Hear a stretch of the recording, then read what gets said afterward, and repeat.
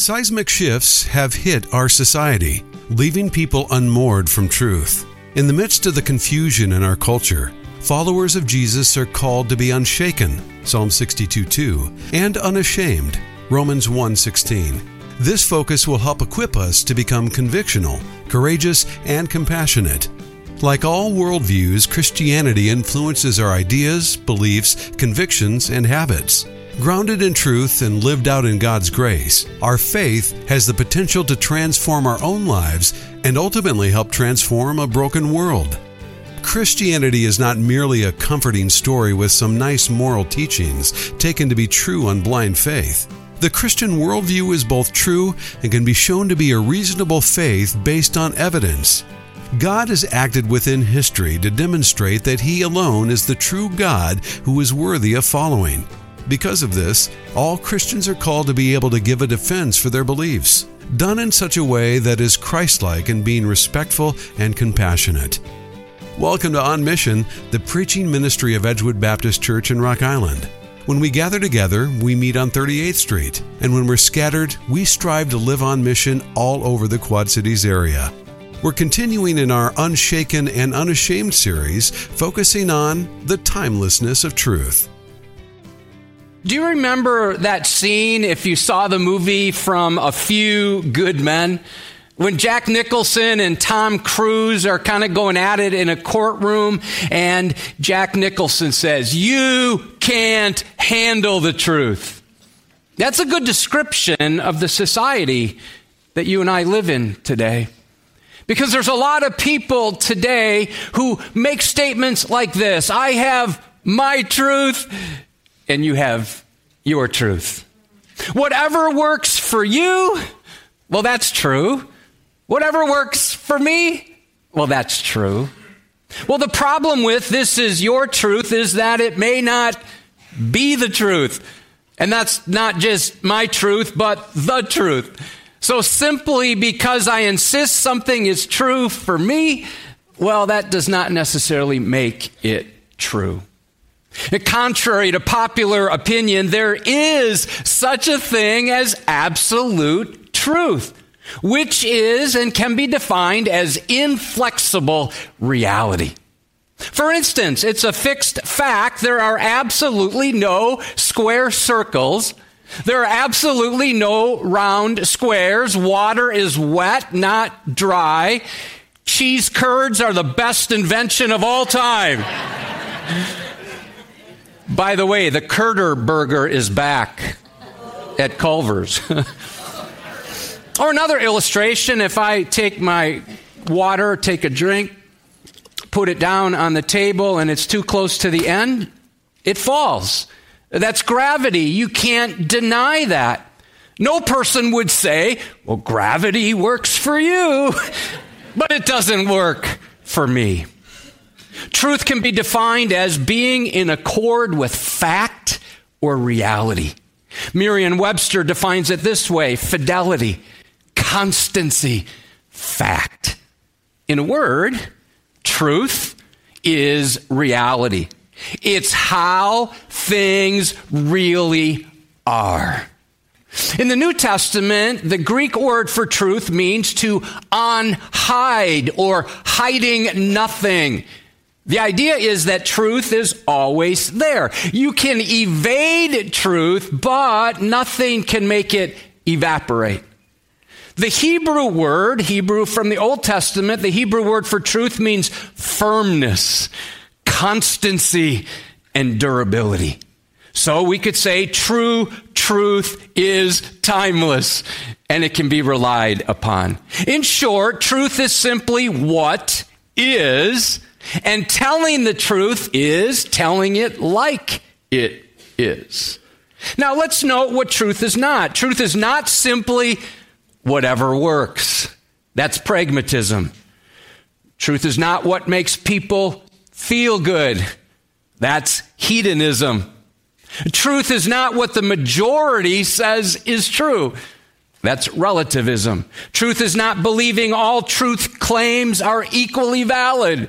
That's pluralism. Truth is not simply what is believed. Like if you believe it, well, then it's true. No, that's gullibility. A lie believed is still a lie. And so the place for us to begin, as always, is with this question.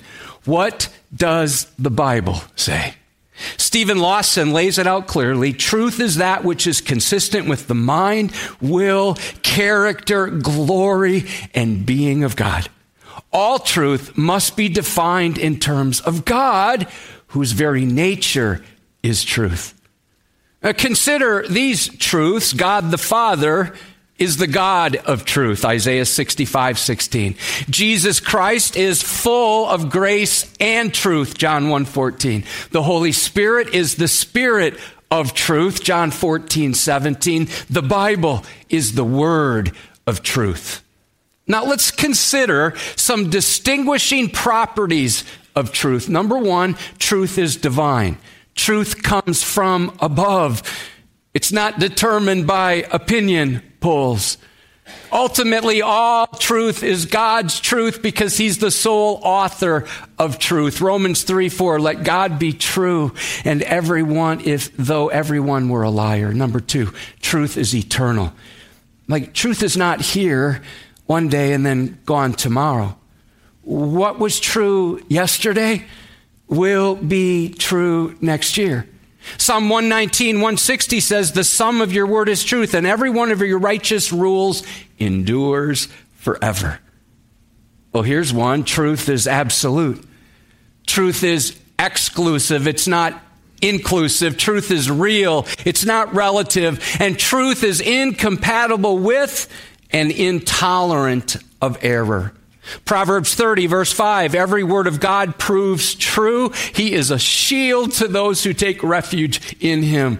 Next, number 4, truth is objective.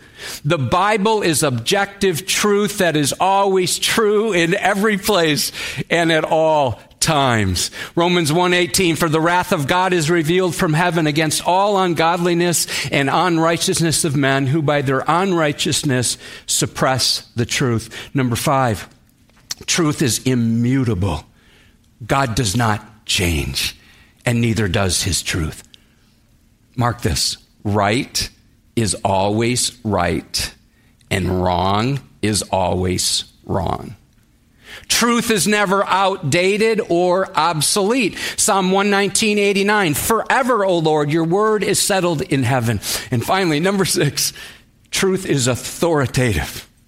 When the Bible says it, that settles it. John 12:48, the one who rejects me, Jesus says, and does not receive my words has a judge. The word that I've spoken will judge him on the last day. I like the wit and wisdom of Winston Churchill. He once said this, men occasionally stumble over the truth, but most of them pick themselves up and hurry off as if nothing happened. The truth is incontrovertible. Malice may attack it. Ignorance may deride it, but in the end, there it is. We've seen that truth is propositional, but even more than that, truth is wrapped up in a person. Jesus rises over all of our cultural confusion, and he shouts out, I am the truth. Get to know me, and you'll discover that which is totally true and totally transforming. We learned last weekend from John 14:6, Jesus is the way and the truth and the life. No one comes to the Father except through me. So here's our main idea. Since Jesus is the truth, we must be ready at all times to tell others the truth about him. I'm going to invite you to open up your Bibles to John chapter 8. And we're going to read this section together. If you're able to stand, would you stand? And let's read John chapter 8, beginning in verse 31. Let's just pause and remind ourselves what we're doing here. We're worshiping. We get to hear from God's authoritative book right now, his word of truth, and we're going to learn about truth. Let's read together. So Jesus said to the Jews who had believed him, if you abide in my word, you are truly my disciples, and you will know the truth, and the truth will set you free. They answered him, we are offspring of Abraham, never been a slave to anyone. How is it that you say you will become free? Jesus answered them, "Truly, truly, I say to you, everyone who practices sin is a slave to sin. The slave does not remain in the house forever. The Son remains forever. So if the Son sets you free, you will be free indeed." You can be seated. Let's discover 3 truths about truth from this passage. Number 1, be at home in the truth of God's word. The second half of verse 31 introduces a conditional clause, if you abide in my word.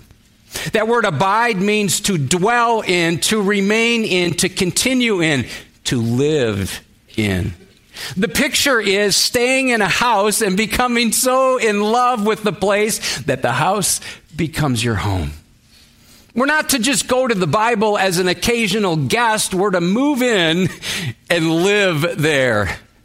The idea is we're to sit and soak in the truth of the Scriptures. Notice Jesus uses the singular, my word, not words, meaning he's referring to the sum total of everything that he's taught. In John 14:23, Jesus said, "If anyone loves me, he'll keep my word, and my Father will love him, and we'll come to him and make our home with him." So here's a question. Is God's word at home in your heart? We learned in week 1 of our Unshaken and Unashamed series, see, what you believe about God's word will determine how you view the world around you. If your worldview does not come from God's word, it will, by default, come from the world. Number 2, get to know the truth found in Jesus. I'm in the first part of verse 32, and you will know the truth. Incredibly, 7 different times in this passage, Jesus references truth. Now, this passage is often taken out of context, and it's important to realize truth is not primarily a principle, it's not a philosophy, it's not even a platform, it's a person, and his name is Jesus. So if you want to know the truth, get to know the one who is the truth, and then follow the truth of what he says in his word of truth. Jesus always tells the truth about our condition, our need for salvation, how to be born again, how to pray, how to forgive, how to love, how to live on mission. Friends, in a world filled with lies and half-truths and confusion and uncertainty, Jesus prays this prayer for you and for me. John 17:17, sanctify them, set them apart in the, do you know what it says? In the truth. Here's Jesus. Set them apart in the truth. Then he says this, your word is truth. Number 3, find freedom in the truth of salvation. Hear now the second half of verse 32. And the truth will set you free. Jesus came to set us free from sin. That's spelled out in Romans 6:22. But now that you've been set free from sin, you've now become slaves of God. 2 Corinthians 3:17. Now the Lord is the Spirit, and where the Spirit of the Lord is, there is freedom. So these Jewish leaders are listening to Jesus, but they don't get that they need to be set free. So they push back, and so they claim their heritage. They're like, we're good to go. We're offspring of Abraham. We've never been enslaved to anyone. How is it that you say you will become free? Well, they had forgotten their history, didn't they? They were slaves in Egypt, in Assyria, in Babylon, and now they're living under Roman rule. But more than that, they had this warped view of their own goodness, thinking that because they kept some rules and followed some rituals, that they were okay. Now, before leaving this passage, Jesus gives a warning and then a welcome. Here's the warning. Sin leads to bondage. Let me just stop there to say some of you are living that right now. You're like, I don't know how to get out of this loop of sin. You're like, okay, you start sinning, and then all of a sudden it becomes such a habit and such a power over your life. And Jesus explains it. I say to you, everyone who practices sin is a slave to sin. I'm fascinated by how many times Jesus used this phrase, truly, truly. That means very truly, most assuredly, so be it. In John's gospel alone, he says it 26 times. It's like he's saying it with an exclamation point. It's the way Jesus introduced something incredibly profound and monumental. In the original language, it's the word amen. So these religious guys thought they were spiritually superior, but Jesus made it clear that apart from a relationship with him, the only one who is truly, truly the truth, everyone is in bondage to sin. You cannot be freed from sin until you admit the truth that you are enslaved to sin, which leads to point number 2. The Son is the bondage breaker. Listen to verse 36. If the Son sets you free, you will be free indeed. This is more evidence that the Son is truth itself. Verse 32 says the truth. Here we read the Son will set you free. The Christian faith is liberating since we don't have to build our lives on our truth. No, instead, when we repent and receive the one who called and proved himself the truth, we'll be set free. All right, let's take a transition now. What does all this topic have to do with us today? Well, this week I intentionally listened carefully to the news and things I heard in the culture around. I paid attention to news feeds and overhearing conversations. And when Beth and I would sit down and watch the news, at the same time, I came across a verse I had not seen before, which I think captures our cultural condition. Check this out from the book of Isaiah. Truth has stumbled in the public squares, and uprightness cannot enter. Because truth has stumbled and tumbled today. You could say truth is the scarcest commodity in the world. Researcher George Barna has discovered that nearly 75% of Americans do not believe in absolute truth. And here's the sad part about that. Without the clarity and consistency of absolute moral truth, we're reduced to doing what seems right, what feels good, what produces the least resistance, and what provides the greatest possible personal fulfillment. And so in a world which no longer believes in absolute truth and embraces outright and egregious error, it's imperative, church, for you and I, as followers of Christ, if you're a born-again believer, it's imperative that you and I be discerning. So here's a prayer that we should pray. It's a prayer prayed by Solomon.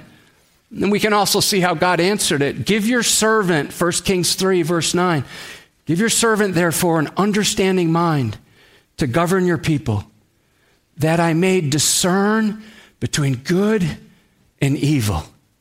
And then in chapter 4, we see, now God gave Solomon wisdom and very great discernment and breadth of mind, like the sand that is on the seashore. Friends, we need very great discernment today, don't we? You do know truth is not always convenient, and it's not popular.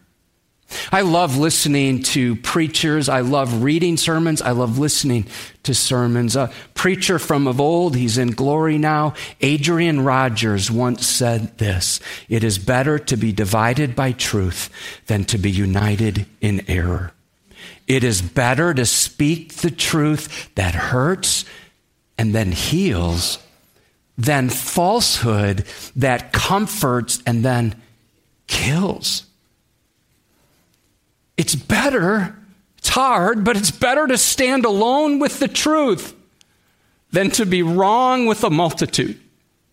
It is better to ultimately succeed with truth than to temporarily succeed with a lie. Friends, let's just say what the Bible says. The Bible tells the truth about God as creator. The Bible tells the truth that our gender is determined by God at conception as either male or female. By the way, the topic of identity will be addressed next weekend. That's a huge issue in our culture today.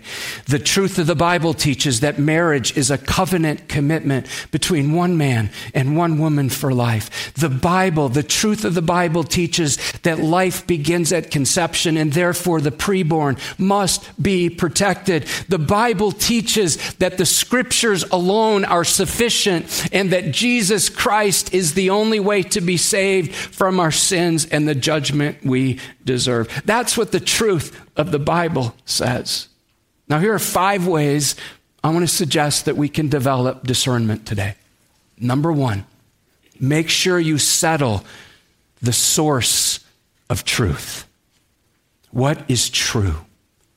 Psalm 119, 151 says, "But you are near, O Lord, and all your commandments are true." Several weeks ago, we hosted the Faith and Reason seminar with Rick Magoo, and he pointed out that our society holds scientists up as authoritative experts. It was helpful to be reminded how the Bible and science are not against one another, because all truth is ultimately God's truth. And while science has helped us discover amazing facts about God's creation, and most of the pioneers of science believed in God as creator, we must ultimately decide whether Scripture is true or what some scientists say is true. Well, let me illustrate. Darwinian evolution is a theory. It's not a fact. Now, some of us struggled with this on the Edgewood State of Theology survey, where only 77% of us disagreed with that statement that modern science disproves the Bible. You can see 11% more disagree with that. And so I was looking at that, and it just struck me, in the culture in which we live, science or experts have become the truth source. A number are not sure, and perhaps you're in process on that. We have a lot of newer people here. A lot of people who took this survey are in high school. But I just want to point out something that Rick shared at the seminar. Rick mentioned how over 900 PhD scientists are now questioning Darwinism, and they're signing their names to a website called descentfromdarwin.org. This week, I went on that website. That 900 has now increased to over 1,000.